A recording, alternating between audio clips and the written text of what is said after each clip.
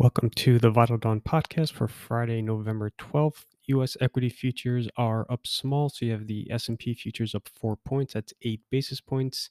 The Dow futures are up 44 points, that is 11 basis points, and the Nasdaq futures are up about 20 points, that's about 13 basis points. So mild gains in US equity futures.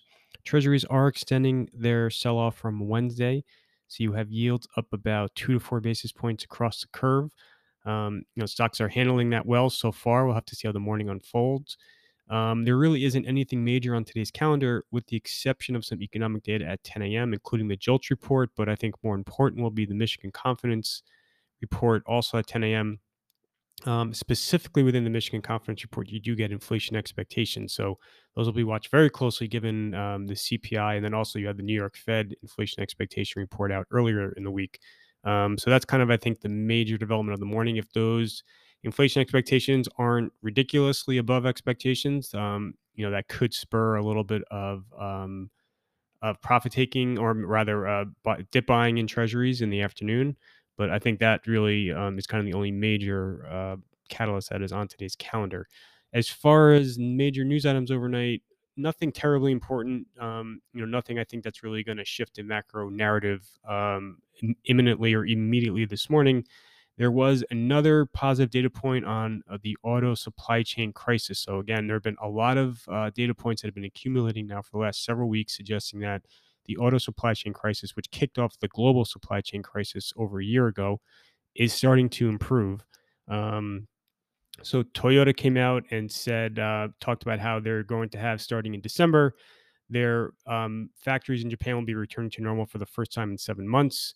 Remember, November 1st was the first time in 8 months that GM didn't have any closures because of a lack of chips. Going back to Q3 earnings season, Ford was very bullish on the improved chip availability. US Steel also said that they're seeing improved build indications from their auto OEM customers. So I think this is something that is going to kind of seep into the market over time as these data points accumulate further. But to me, this is an important inflection point in the supply chain crisis. And again, if you kind of look at the bloodline of the inflation panic that's occurring right now, a lot of it is being driven by various different shortages on the supply chain front. And so, to the extent you are seeing autos start to get better, autos started it all off, this should be the beginning of the end of the supply chain crisis. But again, it's something that will unfold over time. It's not going to be something that kind of just happens imminently. So that to me is the most important story. A couple of other items: the stimulus package in Japan, the fiscal stimulus package that's being formulated by the government, the headline number continues to ratchet higher. So you have another really big figure out of the Nikkei this morning. I think it's very country specific. I don't think it necessarily has a ton of implications for the U.S., but that is something that is getting a lot of focus in Japan. Um, Otherwise, again, very quiet. Just circling back to Washington quickly. I think the CPI on Wednesday has a couple of implications. One of which, it's going to make it more likely that Powell keeps his job. Again, I think the White House has to decide not just on the chairman position, but there are going to be three roles on the board of governors that they have to fill. And I think, given the shifting narrative around inflation, the political implications of higher inflation, they're probably rethinking who they were going to originally appoint for some of those roles. So I think, to maintain credibility with markets, there has to be, they can't just be complete quote unquote doves that they fill into those three vacant, or that will be vacant, board of governors position. So that's probably what's delaying, I think, the formal announcement. I continue to think Powell will keep the role as chairman. On the fiscal front, I think it's going to make the reconciliation process a lot more difficult. So the House could try to pass its version of the reconciliation bill as soon as next week. But the Senate is going to make a lot of changes to that bill.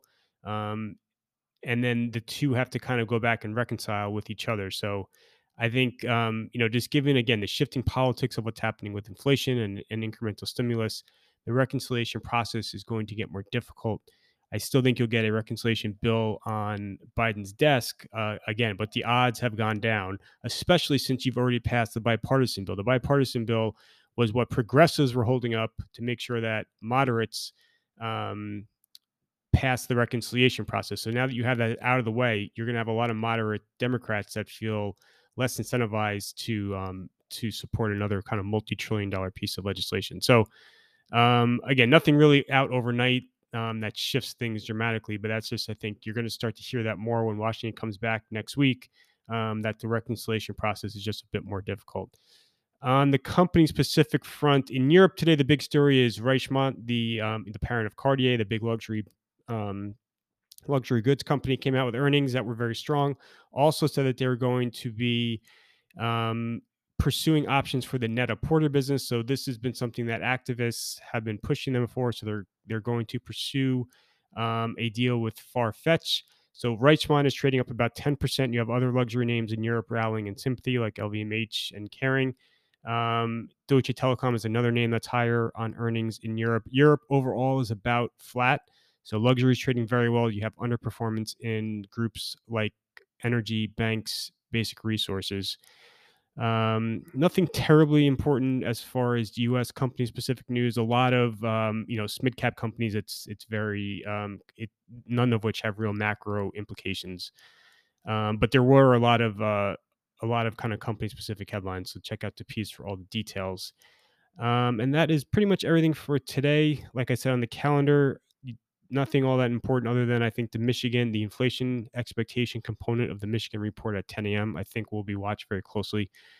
Just quickly looking into next week, a lot of China economic numbers are going to hit Sunday night, Monday morning. You also have this Biden Xi virtual summit that's going to take place Monday. I don't think you'll see any immediate takeaways from it. However, the relationship is thawing a little bit at the margin. There was a kind of a big, unexpected climate agreement that the U.S. and China announced earlier in the week.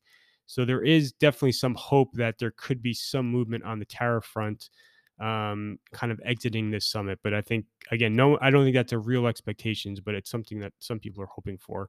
Um, and then you have a couple, we're kind of moving into the October end earnings season. So the big October end reports next week: Home Depot, Walmart Tuesday morning, Lowe's, Target Wednesday morning, Cisco, Nvidia Wednesday night, Macy's Thursday morning, AMAT, Workday, and Palo Alto Networks Thursday night. Um, and that is pretty much everything for today, Friday, November 12th. Thank you for listening.